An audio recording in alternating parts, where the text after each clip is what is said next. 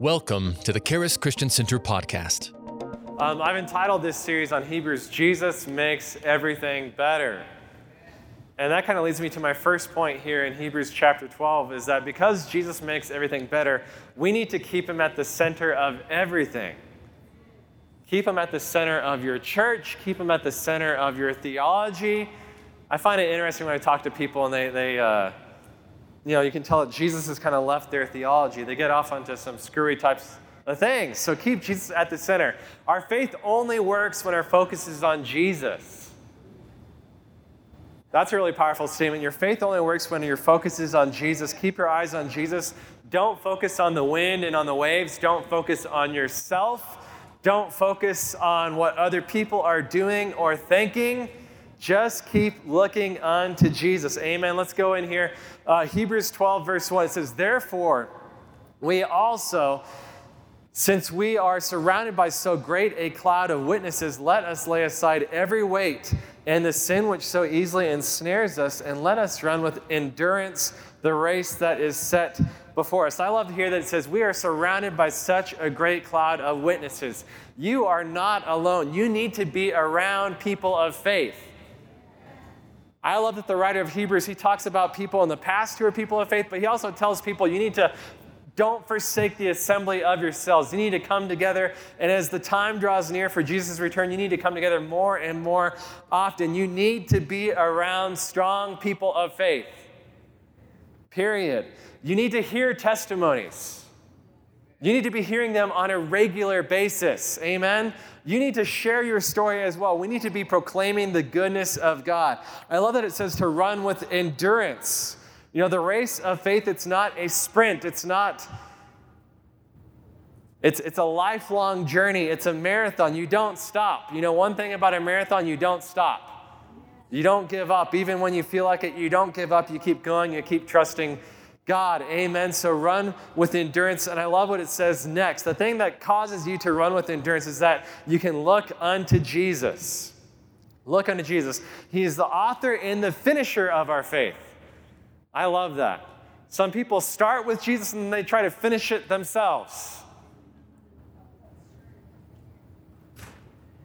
Let him start it, let him keep writing it, and let him write the conclusion. Amen. Let him be the center of your life. Keep him at the center. Let him be the author and the finisher of your story. And the thing I know about when you let Jesus write your story is that he has some surprise chapters ahead of you.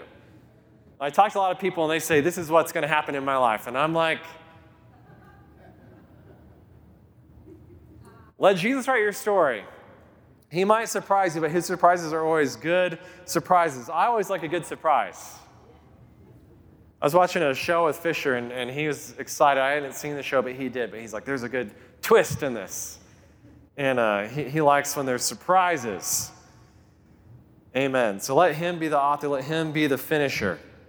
And I love this here, what it says next. Who for the joy that was set before him endured the cross. What was that joy that was set before Jesus? That he went to that cross, that he endured it. That joy that was set before him. You are that joy. You know, he loved you so much that he actually went to the cross with joy just thinking about you. You give Jesus great joy. You know, when Jesus thinks about you and God thinks about you, he smiles, he's happy, he takes joy in you. Amen? You are that joy. You give Jesus great joy, so don't forget that.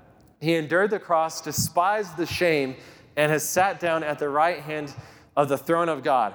For consider him who endured such hostility from sinners against himself, lest you become weary and discouraged in your souls. You know, this past Sunday I preached about the divine imagination. I talked about how God has a soul, how he has a mind, will, emotions, how you even see that in the life of Jesus, that Jesus felt compassion towards people. He also sometimes felt anger. You know, there's one point where he was so upset by what was happening at the temple that he flipped over tables and took a whip and went after people. And, you haven't been in ministry too long if you haven't felt that wide range of emotions. But when I feel like, coming into Charis Christian Center and flipping over chairs and whipping people, I consider him. Maybe someone hurt me. Maybe someone said something bad about me. Maybe someone betrayed me. Jesus went through a lot more than I did. And he still loved people. He still, prayed one of the most powerful prayers ever, which is, Father, forgive them, for they know not what they do. And that kind of helps keep me on track. Amen. Consider him. Verse 4, you have not yet resisted to bloodshed, striving against sin. And you have forgotten the exhortation which speaks to you as sons. I love this, that he calls this an exhortation. What does that word exhortation mean? Some people, when they think, well, the next few verses that he's bringing out from Proverbs is talking about being corrected, being chastened as a son. Some people don't think of that as an exhortation.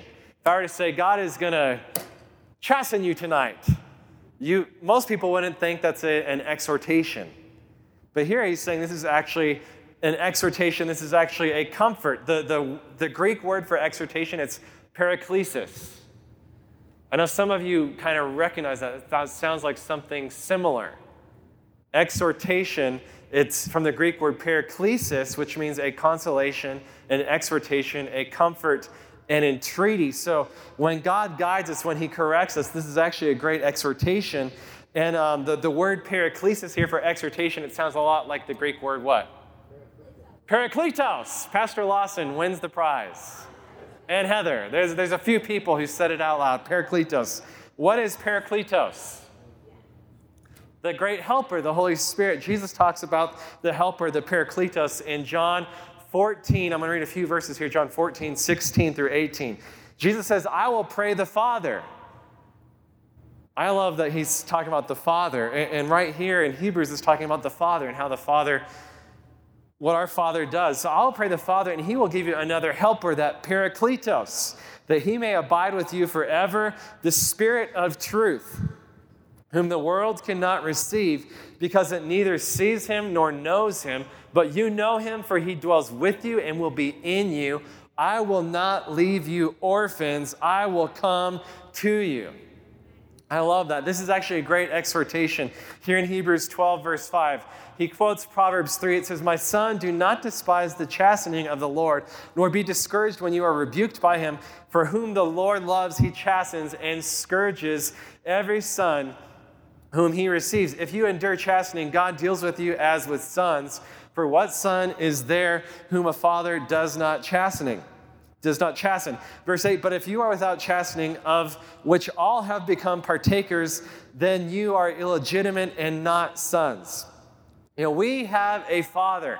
We are not orphans. There is a major orphan spirit in the world today. There's actually a lot of believers who've tapped into that orphan spirit. And we see some things that are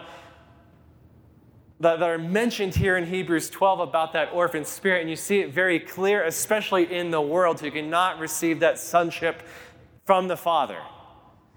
So I'm going to tell you the three traits of an orphan spirit that I see right here in Hebrews 12 in these few verses. Number one, the orphan spirit rejects direction from the Father. Number two, the orphan spirit rejects truth. And number three, the orphan spirit is disrespectful. Disrespectful has been increasing in the world. It's because that orphan spirit, which is attached to the Antichrist spirit, it's growing in the world. It's growing, but we are not orphans. We are sons and we are daughters. Amen. Say them again. Okay. The three traits of an orphan spirit. Number one. Pastor Lawson wants to write these down. He's writing it right in his Bible. So you know it's good. The three traits of an orphan spirit. Rejects direction from the Father. Number two, rejects truth. And number three, disrespectful. That orphan spirit is extremely disrespectful, almost to a disgusting level. It says here in verse 9, we see this topic of respect. Verse 9, furthermore, we have had human fathers who corrected us, and we paid them respect.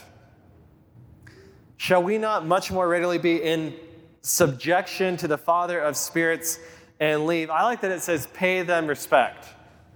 This pastor actually did a study on honor. And really, I believe that honor goes beyond respect. When you respect someone, you're giving them what they deserve. It's a payment. When you respect someone in authority, you are giving them what they're due. Now, if you respect like a police officer, you're giving them what they're due. If you respect a teacher, you're giving them what they're due. If you respect a pastor, someone in church, you're giving them what they're due. But when you honor someone, it goes beyond a payment. It goes beyond what someone is due. It actually goes beyond what you even think they deserve. If you want to honor your spouse, do something greater than what you think they deserve. Maybe you think your spouse deserves the cold shoulder for how they've been acting lately. If you're going to honor them, you actually go beyond what you think they deserve. This is really good. If you want to honor someone, at work, you go beyond what you think they might deserve. And God loves when you honor people.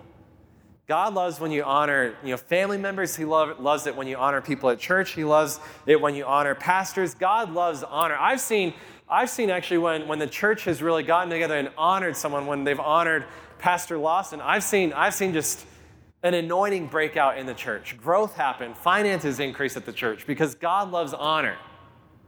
He loves honor. He loves it when you honor people, and his anointing is there. Honor is powerful. Honor can just break things off of people. Honor can break so much.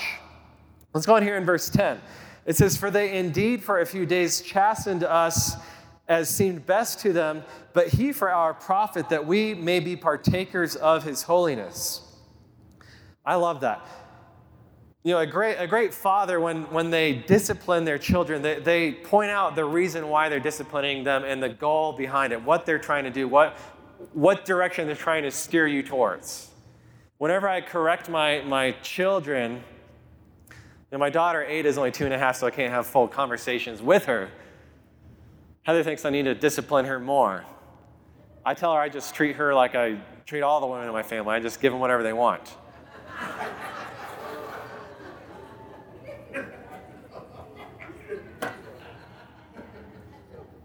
But we'll see. She's getting a little bit older, so she doesn't always get what she wants. Heather pretty much gets what she always wants, though, so I always try to honor, love and honor Heather. Amen. She is God's honor to me. The Bible says that a good wife, it's like a crown that a husband wears on his head. That's what Heather is to me. She goes way beyond what I deserve, way beyond what God could have paid me. Amen. I don't deserve much, but Heather goes beyond. So a good father will actually, tell their child, the goal, the end goal. Whenever I've had, meaningful conversations with Fisher, kind of chastening type of conversations or discipline, I always tell him the goal of it. Fisher, God has a great call on your life. You're going to be a leader someday. This is why I'm teaching you these things now, so when you get older, you need to learn how to obey me now, because someday you're not going to hear my voice every day. You're going to be listening to God. God will be your father, and he'll be speaking to you, and you have to obey his voice. So I'm trying to teach you how to obey his voice. That way, when you step out into what he's called you to do, you'll stay on track. Amen? And that's really what a father does. God's not going to leave us as orphans. He's going to keep speaking to us. He's going to keep us on track, which is a great comfort to me. That's a huge comfort to me. Verse 11, it says, "Now no chastening seems to be joyful for the present, but painful. Nevertheless, afterward it yields the peaceable fruit of righteousness for those who have been trained by." Going through an intense training is never comforting. But if the Holy Spirit, if he's your trainer, he's going to teach you how to live. He's going to teach you how to live righteously, how to live soberly. He's going to point you to truth, even when the world is dark. Amen? The Holy Spirit can be your trainer, and he can lead you into greatness. He can lead you into how to fulfill your God-given destiny. I love it when I know that people are in tune with the Holy Spirit. That means I don't have to correct them. I can wait and allow the Holy Spirit to speak to them before I have to intervene. One thing I've learned from observing my dad, he's a very gracious leader, a very gracious minister, is that you don't always have to go and just crack the whip on everyone as soon as they mess up. This is really good. I've learned it's better to just wait and see what God does. Wait and see how God speaks to people. Wait and see how God fixes the situation. Because usually when God fixes the situation, it's always better than you trying to fix it your own way. Does that make sense?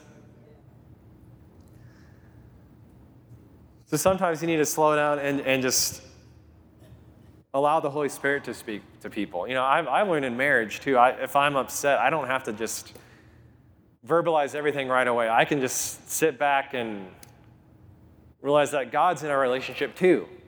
That means I don't have to fix everything myself. I can let God speak to me, let him speak to my wife. Amen? And usually that's a much better way than just me trying to fix everything myself. If you're trying to fix everything yourself, you're going to be frustrated because you're trying to be the finisher. Sounds like a movie, The Finisher. Sounds like a violent type of movie. I'd rather have Jesus be the author and the finisher. Amen? Jesus started, but I'm going to finish it. Doesn't sound like a Charis type of movie to me, a Grace type of movie. Which leads me to my next point. So you keep Jesus at the center. Next point here is we are to go from grace to grace. The next few verses actually talk about how we are to go from grace to grace, and it doesn't just happen automatically. Some people actually hinder the flow of grace in their life. Verse 12, it says, "Therefore strengthen the hands which hang down and the feeble knees. Make straight paths for your feet so that what is lame may not be dislocated, but rather be healed." God always wants to heal people. He always wants to strengthen people. He doesn't want to just cut people off. He doesn't want to just amputate people. Amen? He wants everyone to grow together. You know, I oversee the worship team here, and we have about 25, 30 people on the team, but quite frequently, at least once a month, I look at every single individual on the team and I ask myself one question. I ask, is that person growing? Are they able to grow musically? Are they able to grow spiritually? Are they growing personally? I know if they're growing, then they are in a good environment.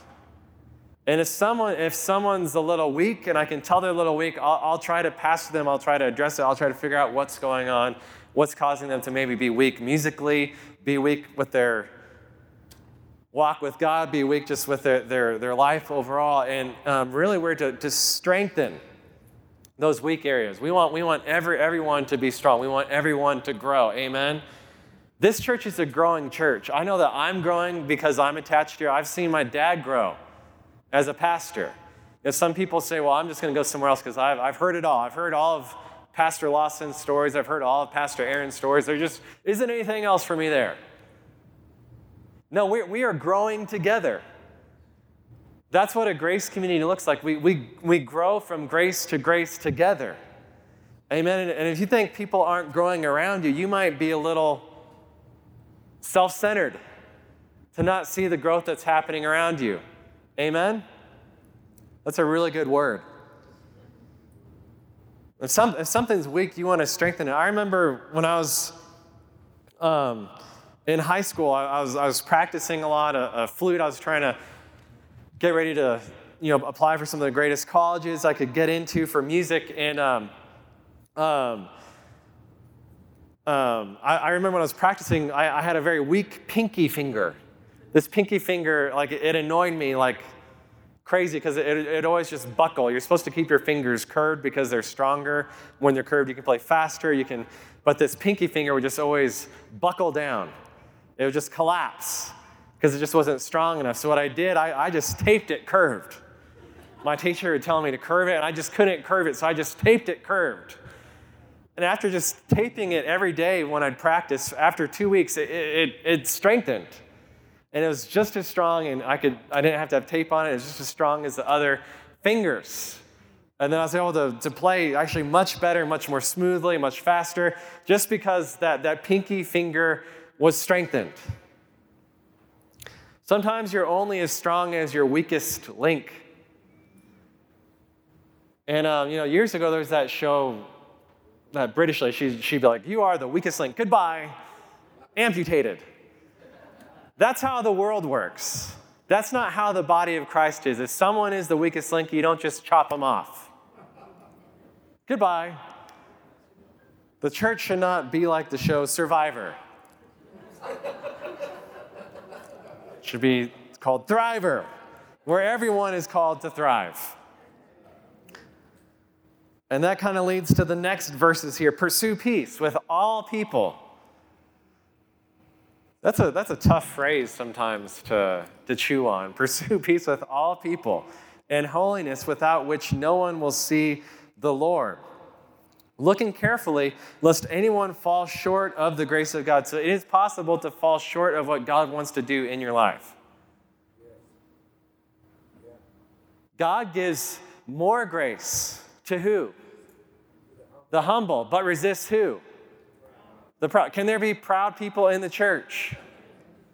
Yes, but God gives more grace to the humble, lest any root of bitterness springing up cause trouble, and by this many become defiled. Here, actually, in my notes, I wrote down 4 things that will hinder someone from going from grace to grace. I want to go from grace to grace. I want God's power in my life. I want to go from each step that He has for me in life. I don't want to fall off track, right? How do we go from grace to grace? 4 things that will actually hinder someone from going from grace to grace. Number 1, bitterness. Man, bitterness is a huge one, so huge that he says many have become defiled by this.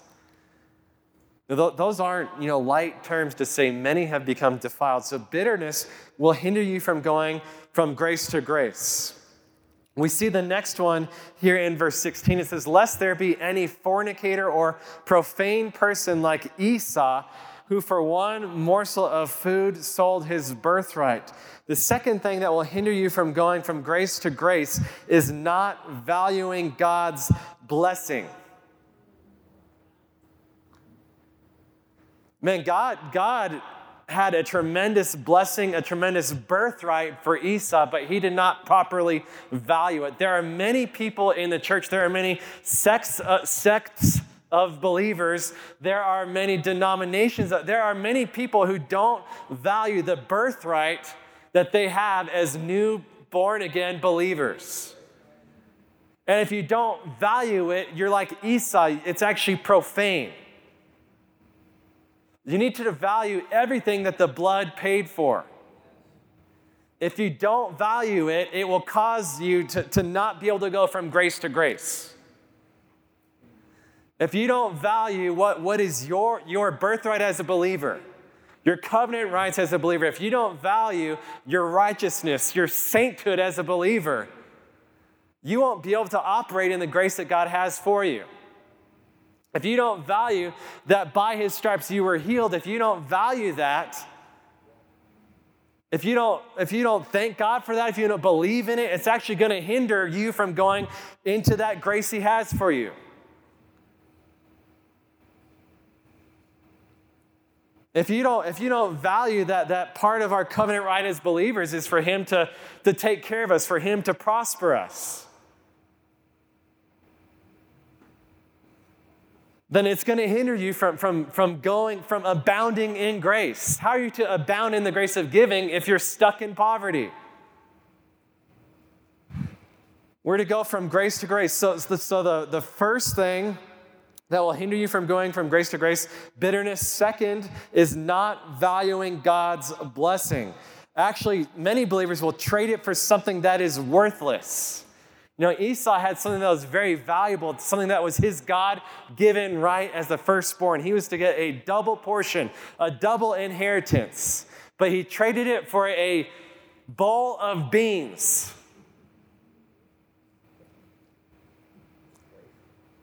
People will trade God's blessing, God's provision, God's promises for the silliest of things. They'll trade it for religion. They'll trade it for popularity. They'll trade it for temporary pleasures. They'll trade it for whatever idol the world might present or the devil might present. We're to value God. Don't trade it. As I was reading this and thinking about this, I was thinking about that song, The devil went down to Georgia. Don't go down to Georgia and trade your soul for the devil's golden fiddle. That golden fiddle, it's not real gold. It's fool's gold. The devil, he's always a liar. He's always a deceiver. Whatever he will exchange for you for what God has given you will be completely worthless. You'll always regret it. So don't trade God's blessing for anything. Don't trade your covenant rights as a believer. Don't trade your birthright for anything else. If Jesus paid for it, if Jesus gave it to you, if it is yours as a new creation in Christ, don't give it up. Don't give up your righteousness. Don't give up your provision. Don't give up your health. Don't give up God's plan for your life. Yay! We are to place tremendous value on God's blessing. When you do that, you're going to go from grace to grace, from God's power to power to power. Amen. The power of God does not diminish as time goes on. It actually increases. 4 things that will hinder someone from going from grace to grace: bitterness, not valuing God's blessing. Verse 17, we see something else. No repentance. For you know that afterward, when he wanted to inherit the blessing, he was rejected, for he found no place for repentance, though he sought it diligently with tears. I actually believe there are 2 primary types of repentance. There is a repentance unto salvation, that first repentance, and there's a secondary repentance that actually believers need to continue in. There's a repentance that is just being able to let God change your mind, let the Holy Spirit change your mind. Not being stubborn, but being pliable, being moldable, being teachable. We should have a heart that God can speak to. I've seen people who kind of leave that place, and it's a very dangerous place to go into. No repentance. Verse 18, for you have not come to that mountain that may be touched and that burn with fire, and to the blackness and darkness and tempest. So this is actually talking about Mount Sinai when the law was first given. And this is actually the 4th thing that will hinder someone from going from grace to grace. Number 1, bitterness. Number 2, not valuing God's blessing. Number 3, no repentance. And number 4, legalism. Legalism will hinder the grace of God in your life. And I'm going to read the next few verses. This is actually very powerful, speaking about what happened out at Mount Sinai when the law was given. It says that you are not here anymore. You're actually at a better place.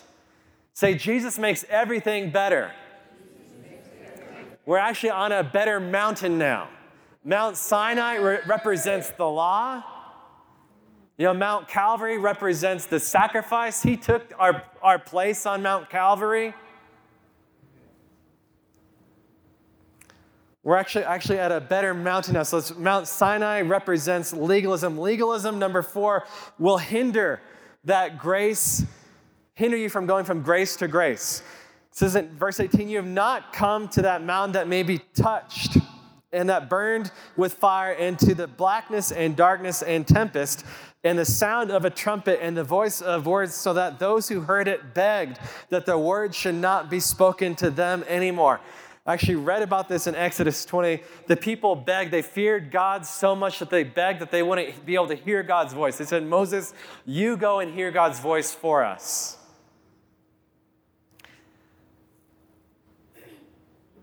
That's actually a trademark of legalism. A trademark of legalism is wanting other people to hear God for you.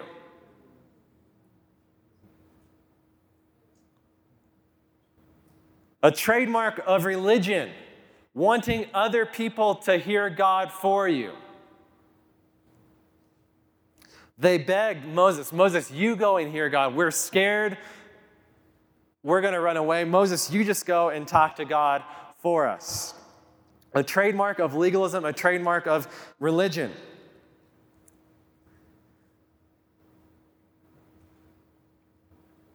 Verse 20, it says, "For though they could not endure what was commanded, and if so much as a beast touches the mountain, it will be stoned or shot with an arrow. And so terrifying was the sight that Moses himself said, 'I'm exceedingly afraid and trembling.'" Legalism will lead to fear. Legalism will ultimately lead to fear. It also ultimately leads to death. So those four things that will hinder people from going from grace to grace: number one, bitterness; number two, not valuing God's blessing; number three, an unrepentive heart; number four, legalism. And Mount Sinai represents legalism. I love verse 22. Now we go and talk about this better place that Jesus has taken us to. We don't have to worry about Mount Sinai. We don't have to worry about, man, we can come boldly before the throne of grace. We can come boldly before God. We can actually desire to hear God's voice for ourselves. This is what Jesus does as that mediator for us. Really, we shouldn't want anyone to take the place of Jesus. He is our great mediator. I love this. We have come to Mount Zion. Mount Zion. And I love this place, Mount Zion, that we are now at as believers. This is my last point, is that we need to keep listening to Jesus. Jesus is still speaking today. Verse 22, "You have come to Mount Zion and to the city of the living God, the heavenly Jerusalem, to an innumerable company of angels, and to the general assembly and the church of the firstborn who are registered in heaven." I love this.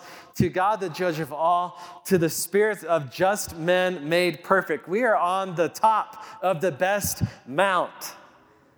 We talked about Mount Sinai, that represents the law. In the Old Testament, there's Mount Moriah. It's where the Temple Mount is. The Mount of Olives, that's where Jesus ascended into heaven. It's also where Jesus is going to come back again. Mount Olives isn't always going to be there.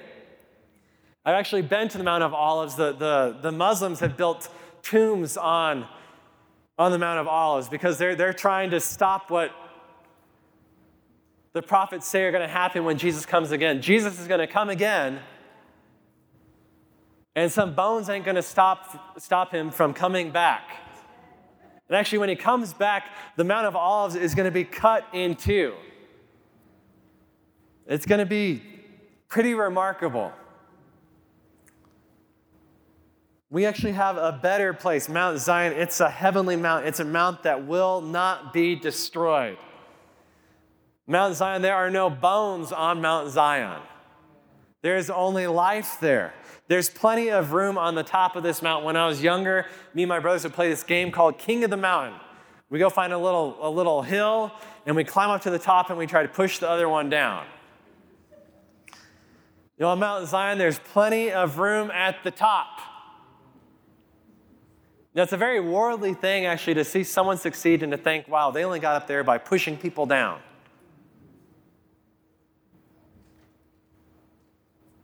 I've had conversations with other people, and I think if someone has, achieved success, if they've done well in their field, if they've, accumulated wealth, if they've only done this by pushing other people down, that's a very worldly concept. That's a lack mentality. That's a scarcity mentality. There is plenty of room at the top. There is plenty of room for God's blessing. And we sang about manna tonight. There was plenty for everyone to eat. People, even when manna was first given, they didn't trust God. They try to hoard up extra manna. Hoarding is a symptom of a lack mentality. You go into your closet. If you have not worn those shoes in 10 years, throw them away. Give them away. Amen? Heather's saying amen. To me. She's saying I could get rid of some of my shoes. I wear most of my shoes. I wear most of them.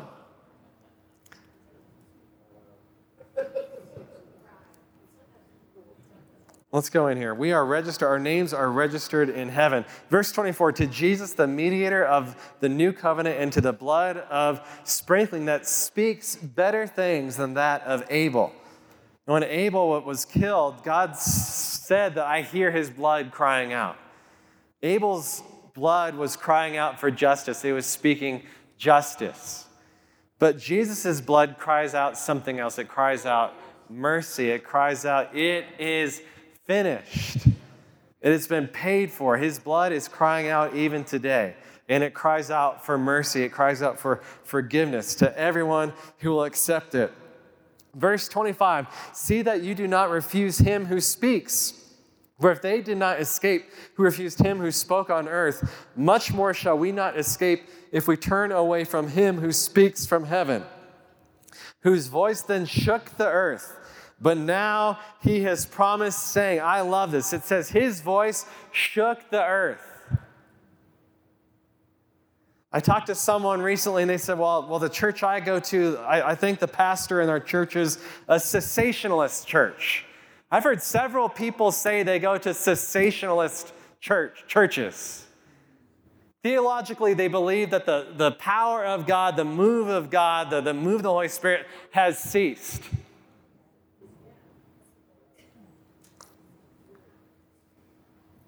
If the power of God, if the move of the Holy Spirit, if that Parakletos has ceased, tell me, when did it cease? Give me a date. Tell me when. I know that it hasn't. I know that our God is still a God of miracles because I've seen it with my own eyes. I've seen people who should have died who are still alive years later.